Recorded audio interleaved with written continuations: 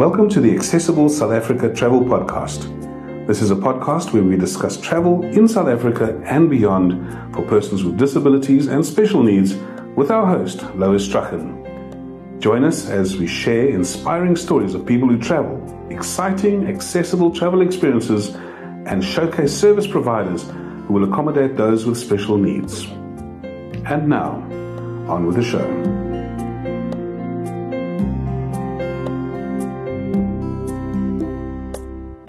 Hi there everyone, and welcome to today's episode of the Accessible South Africa Travel Podcast. I'm your host, Lois Strachan. Today we're talking to massage therapist Ilana Hermes about her experiences of navigating the world and of travel as a person who is both sight and hearing impaired. Then we're off to have some fun at Bugz Playpark in our service provider spotlight. Before we start the episode proper, a few words of thanks. First, to Andre du Toit for recording our new credits for us. And then to my husband, Craig Strachan, who edited this particular episode. Thanks so much, gentlemen. We appreciate your help. And now, let's meet Ilana. Today we're talking to Ilana Hermes, who is a lady who is both visually and hearing impaired. Welcome to the podcast, Ilana. Thank you, Lois. It's great to have you with us. I'd like to start off by just asking you to tell us a little bit about yourself and your story. Okay. I'm born 2 months premature with congenital hydrocephalus, which is normally termed water on the brain. That caused too much pressure on the optic nerves, which affected my sight. Lost my hearing just after I turned 21, and I was totally deaf for 10 months before I got my cochlear implant. When you say that you lost your sight, are you totally visually impaired, totally blind? My left eye is totally blind, and my right eye I can see shapes and movement, no detail. Okay. So what was your life, how did your life change when you went from being visually impaired to being both visually and hearing impaired? I won't say it turned into isolation. I would say that communication became a big struggle for the non-disabled community because they don't know how to communicate with me. I could speak to them, but they couldn't communicate back to me. And were there things that you particularly missed when you lost your hearing? To easily communicate with people and music. I missed. And the cochlear implants help to bridge that gap of communication? 100%, but there's still difficult situations in hearing environments. I'd love to learn a little bit more about how you accomplish some of the everyday tasks using the technology that's making a difference in your life. If you'd like to tell us a little bit about that. The cochlear implants work by bypassing the damaged inner ear, and it sends the signal directly to the hearing nerve, and that is how I hear. In the morning, I can't hear until I put on my cochlear implant sound processors, and then my first thing that I do is I start to listen to music because that is how I start my day. I listen to a lot of radio because that keeps me also in touch with what is going on in our local town and other areas of the country and the world. So for me, the radio is very important, and that is one of the many things that makes me very grateful to be able to hear the cochlear implant. We've also spoken on WhatsApp and on email. What technology are you using to access that type of technology, and how does that connect with your cochlear implant? I use my phone to access all those apps, and I use a wireless Bluetooth device to connect directly to my cochlear implant to send the voiceover and other audio to my cochlear implants. In terms of your work, I'd love to learn a little bit more about your training in massage and the work that you're doing as a massage therapist. I trained at the International School of Reflexology and Meridian Therapy in 1997. I went to the lecturer just before the course started to tell her what I needed in terms of accessibility. I then wrote my cited textbook from the text audio, from audio tape, which I got from tape aids from the blind. I transcribed it into Braille. So you used Braille as your study format of choice? Yes. Okay. And exams and things like that? Well, exams for the reflexology was quite interesting because I wrote my exams at the time when I lost my hearing. I read lips with my hands when my mom would translate the questions which the lecturer asked in English. She translated it to Afrikaans, and I then answered my questions back in English. That is how I did my exam. Let me see if I understand this correctly. Your lecturer would verbally give the question in English. Yes. Your mother would then translate it into Afrikaans. Yes. Also verbally. Yes. And you would then communicate your answer back verbally in Afrikaans. I would. Or in English. In English, yes. Wow. So that was quite a process. Yes. Were you allowed extra time for those exams? Well, I did it in normal time. They actually told me sometimes I give such a lot of detail that they said it is enough detail for now. So they were quite happy with the answers that I gave. That's fantastic. I have full respect for all of that. I think one of the things that we learn as people with disabilities is we learn to be flexible, we learn to solve problems. And I'm certain that you've experienced that as you've gone through your life. Would you like to share some of the stories with us about that? Well, it is quite interesting to adapt to environments. For example, when it comes to the hearing with the cochlear implants in groups and in bad acoustical environments, it's difficult to hear. So for that, I've got 2 wireless microphones which I use to be able to communicate with people in groups and also in noisy environments. And those microphones then feed through to your cochlear implants? Yes, they send the sound directly to the cochlear implants. Okay. How successfully do they work, and what challenges are there associated with that? With the microphones? Yes.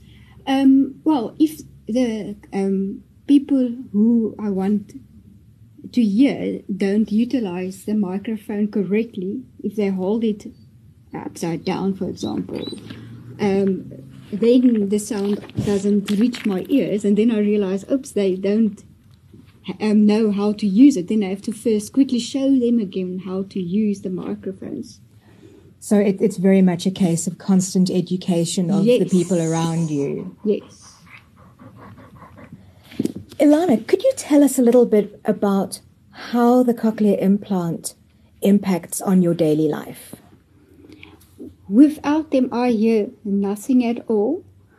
Before I received my first cochlear implant, that was 10 months of no sound at all.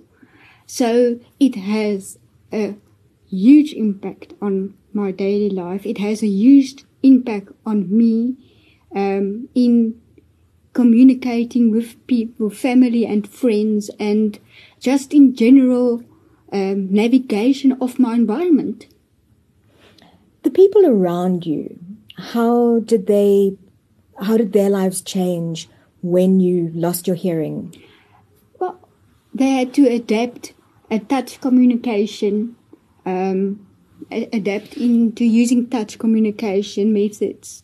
And also, when I started out with the cochlear implant, it actually took 3 months to start understanding speech, but then the software that was used then didn't allow a lot of speech for me, so it took about a year or two until new software were available, and then, speech understanding haven't stopped since.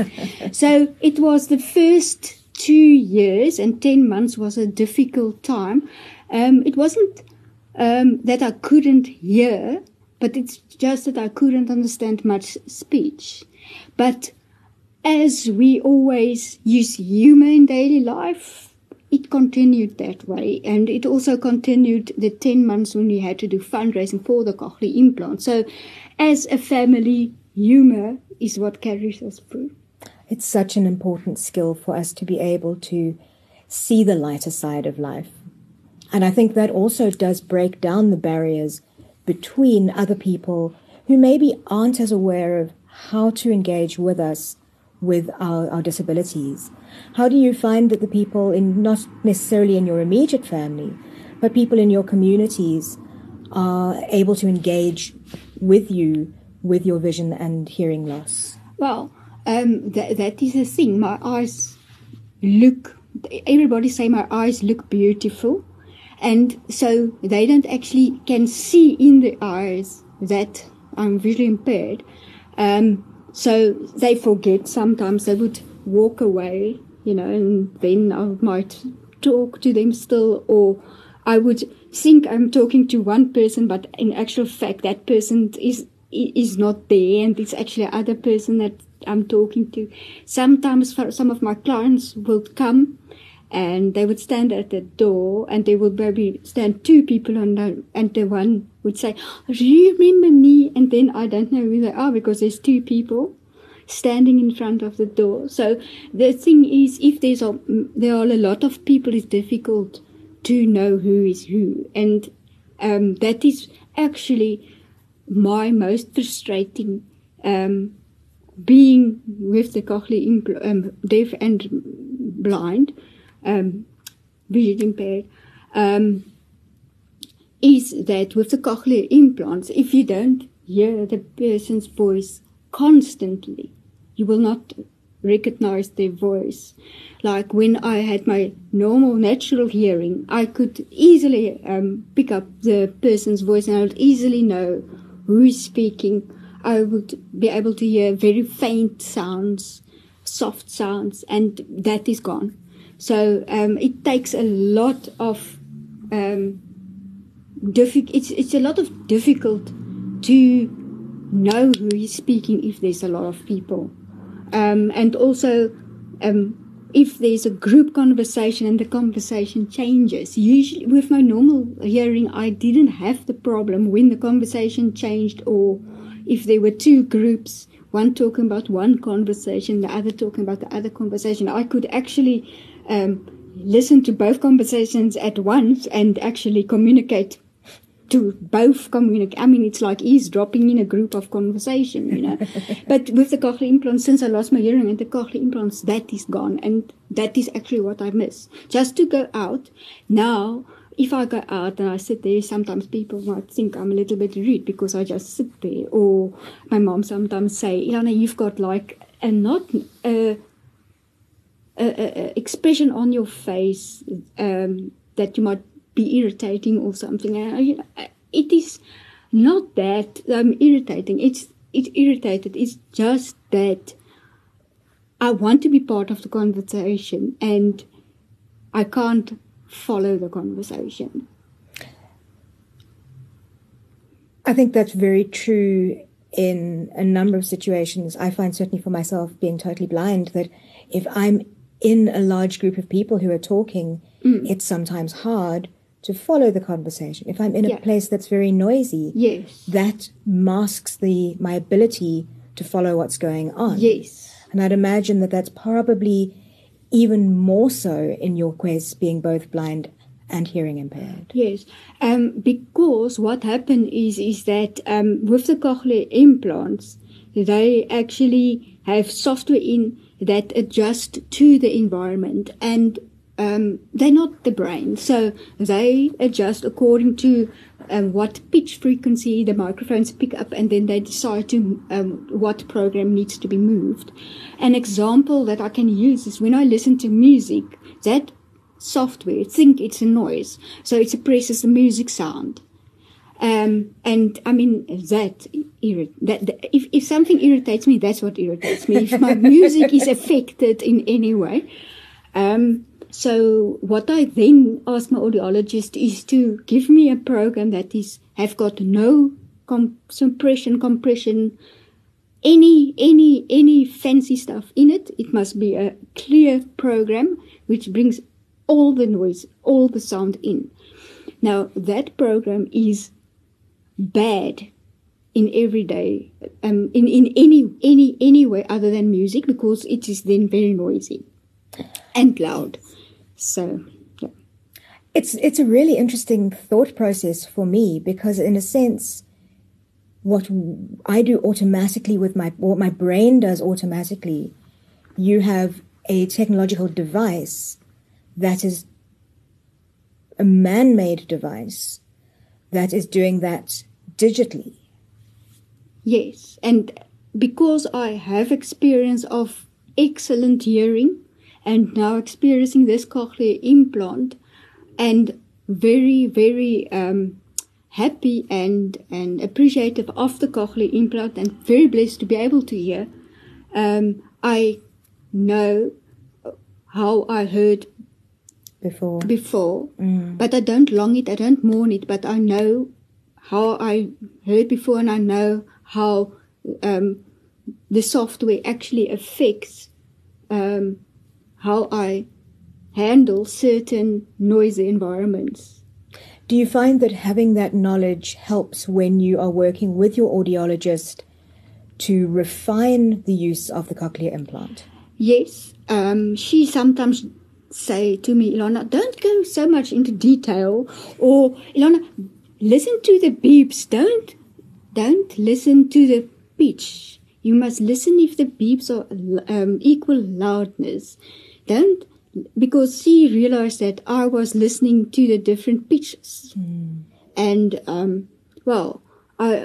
my communication that I gave to her, how to program it, were according to pitch and not according to loudness. So that affected how speech then at the end of the day sounded. So I had to then separate my ability of knowing how pitch work to knowing what is needed for only speech understanding. Wow. That's quite a complicated process for something that we just don't even think about as people who hear with our ears and our brains. Yes, it is. In the beginning, it was very difficult to know how to communicate how the beeps sound or the loudness level balancing to the audiologist. I went counseled how the process will work in the programming, or how the sound will sound, which is fine for me. I realized there's 22 beeps that you have to listen to, and that gives speech. When I was first switched on, I was listening to all those beeps, and I was like thinking to myself, how is this going to give speech? I mean, 22 beeps. Yeah. You listen to those beeps. Yeah. And then when she switched on, I could hear sound, environmental sound. I mean, there was sound, but I didn't know what the sound was. What was that moment like for you? It was like, wow, I can hear. Was it confusing, though? It was, because you didn't know what the sounds was. I mean, the first environmental sounds when we moved outside of the building, I asked my mom, what's that noise? And it was actually a helicopter. I couldn't know if it was a helicopter. Nowadays, also, there's some sounds, for example, a grinder and another pitch sound. I can't distinguish if it's a grinder of an electrician machine or another pitch, which is a household tool. They sound the same pitch. So I have to ask, for people, what is those sounds? So they will say, okay, it is a vacuum cleaner, that sound, and outside it is the grinder machine. So, because the pitch are very the same. Ilana, I want to just go back to a point that you raised earlier about a time when you were using just one cochlear implant. Can you tell me a little bit about how you coped at that time? It was difficult when it comes to directional hearing. Yet still at this point, it also still a bit difficult with two cochlear implants depending on the environment. But especially for one thing that I can now think of where it was strange was when I listened to stereo music with one cochlear implant. Suddenly you would miss some of the music because it's in stereo format. But once I received my second cochlear implant, the first thing I did was to start listening to stereo music. And I mean, that effect that the stereo sound go from left to right through your head. Like the first time that I listened to when I got this stereo cochlear implant experience was 99 Red Balloons. And funnily enough, that was actually the last song I listened to before I lost my hearing. So that was the song that stuck in my mind that I want to experience when I get my second cochlear implant. And I mean, I can listen to that song and it will never bore me. It's a wonderful song, 99 Red Balloons by Nina. Yes. It's a song that my band used to play. It's an old song, eh? Yes. Oh, wow. That must have been an extraordinary experience, having the ability to listen to stereo music or stereo recordings and pick up the complete picture. Yes, because with some devices that, for example, this microphone that I have showed you previously and which I use in groups, you can also plug into audio devices, but the left and right channel are merged together to give one signal. So you don't get the stereo effect, but with the other little Bluetooth transmitter I use for phone calls, that device have got a stereo transmitter in. So that is the device that I use to experience the music like I remember. I enjoyed it prior to losing my hearing. Oh, that's fantastic. Thank you for sharing that story with us. Pleasure. Ilana, thanks so much for explaining to us a little bit about how you engage with sound, communication, and day-to-day living using technology. I'd like to turn a little bit towards the traveling that you've done. I know you said to me that you visited the USA, and also that you visited the UK. How was that for you as someone traveling with a disability? Well, when at the time I traveled to America, it was a month before I received my cochlear implant, and I really wanted to go. So with the factory where they manufacture the Braille machine, and well, in a way we had our own communication method. So I felt actually safe with them, so I traveled and we have our own communication method. And, well, the American guys that we worked with actually also, I showed them the communication method of writing sighted letters in my palm of my hand.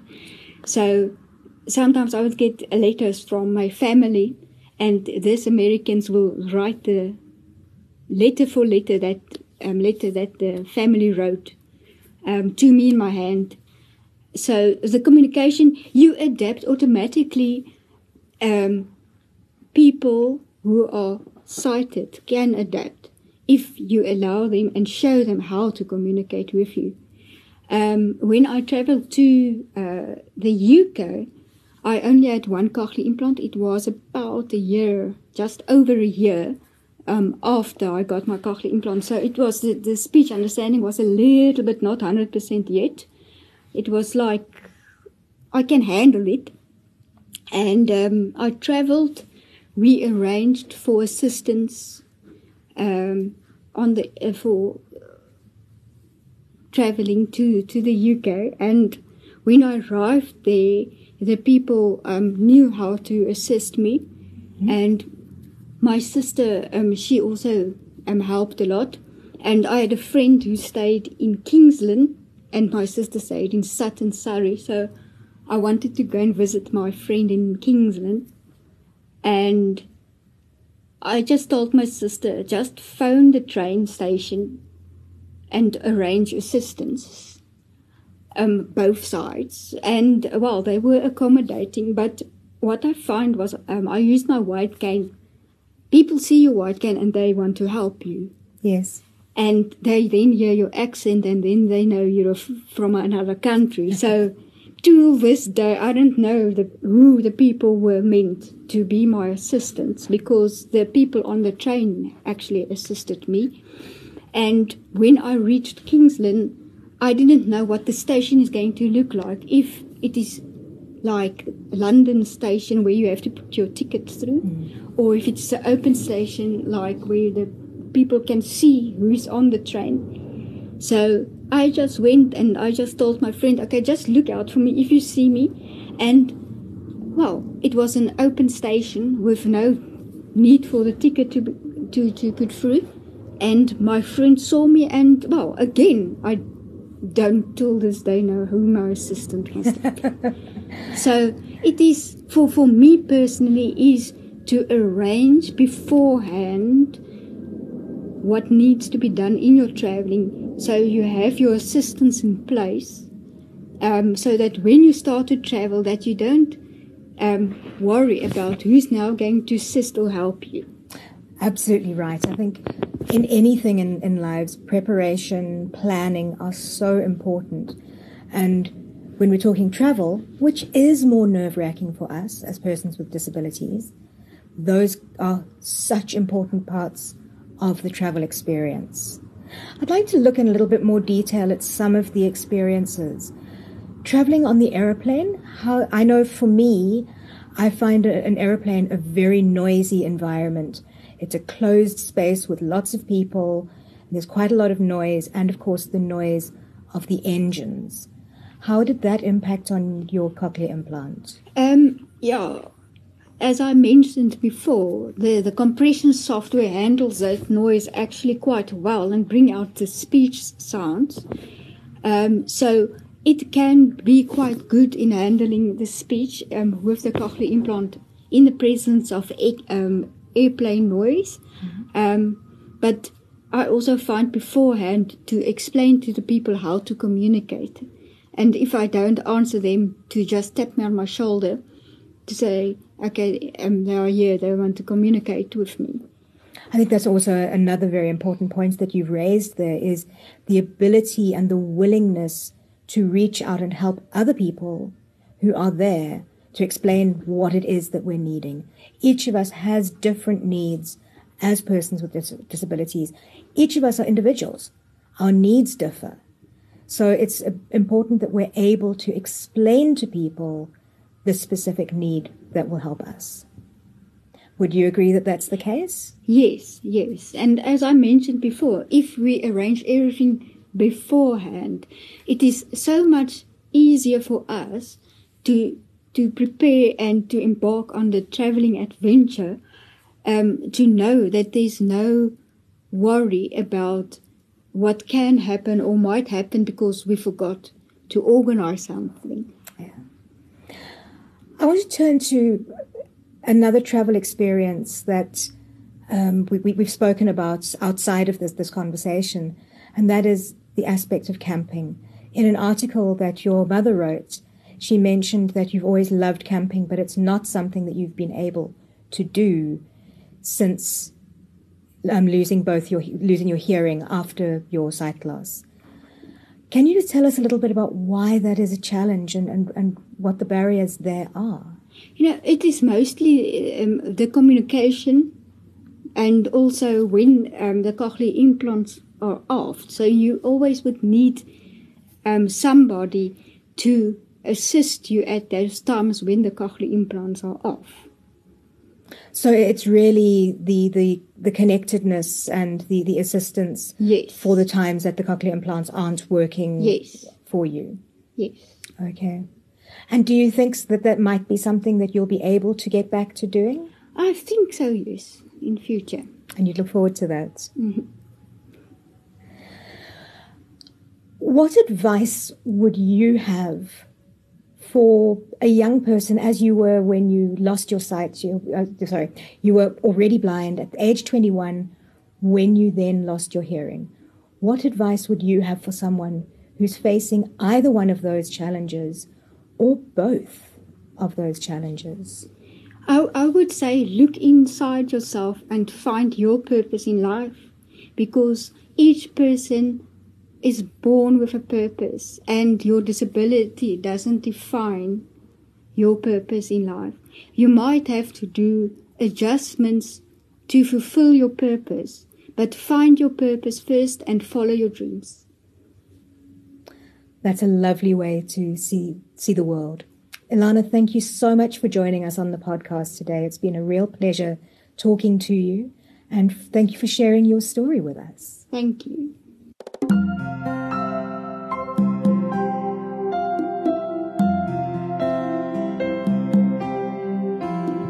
A final note from me on the interview.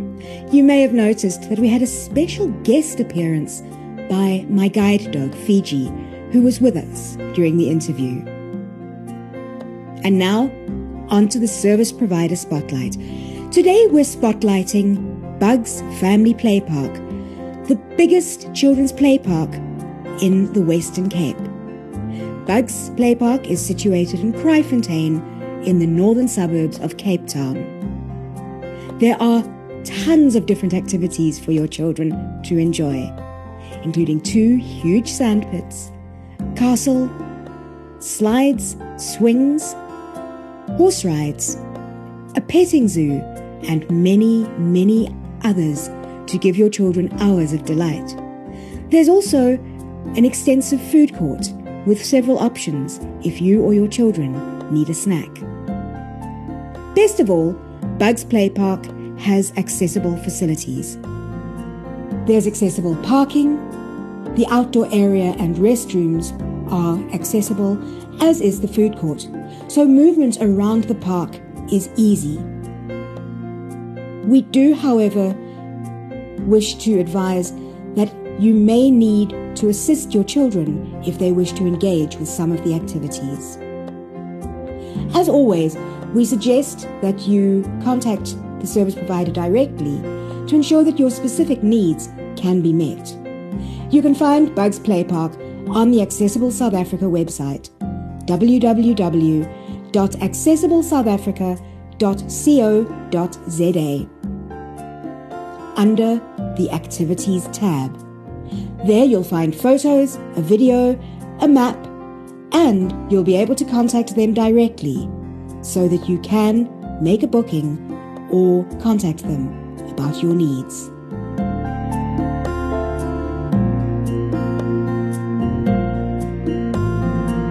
That's it from us for this time.